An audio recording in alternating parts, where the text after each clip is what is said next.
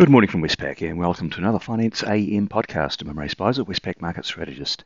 In the financial markets overnight, we saw some stronger US data which helped bond yields rise and also the US dollar to rise. While equities fell, the S&P 500 is down 0.3% on the day.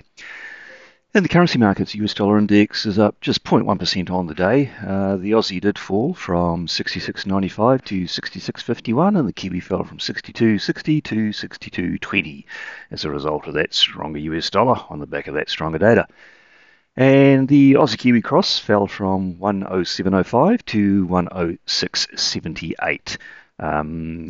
The interest rate spreads have been moving in the Kiwi dollar's favour of late, and that continued yesterday with expectations of a hawkish RBNZ at the next meeting on the 24th of May. On the interest rate front, US 2-year Treasury yields rose from 3.96 to 4.12. The 10-year yield rose from 3.46 to 3.57%.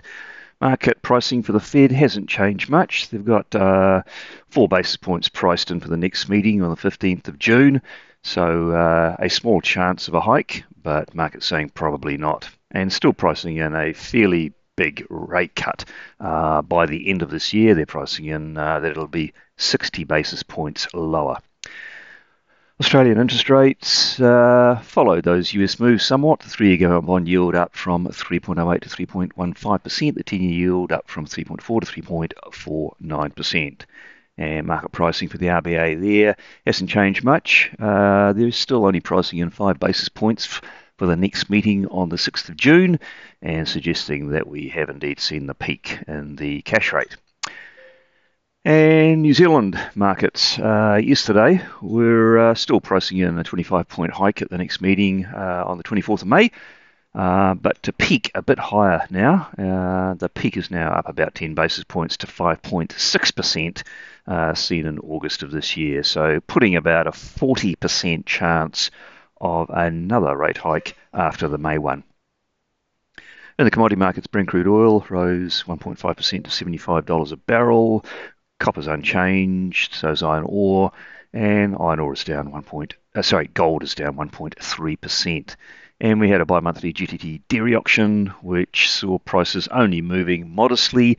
The overall price change was down 0.9%, with key product for New Zealand whole milk powder up 0.3%.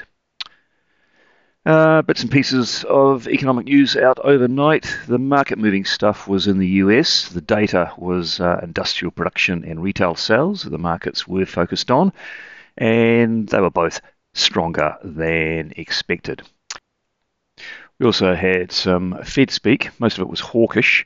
Typically, Mester would normally issue hawkish comments, and she was true to form, saying they're not ready to hold rates steady yet. Barkin was also pretty hawkish. He said he liked the option to either hike or pause in June, but he said the lesson from the 1970s is not to quit too soon, and he's seeing his business contacts indicating still an unwillingness to let workers go.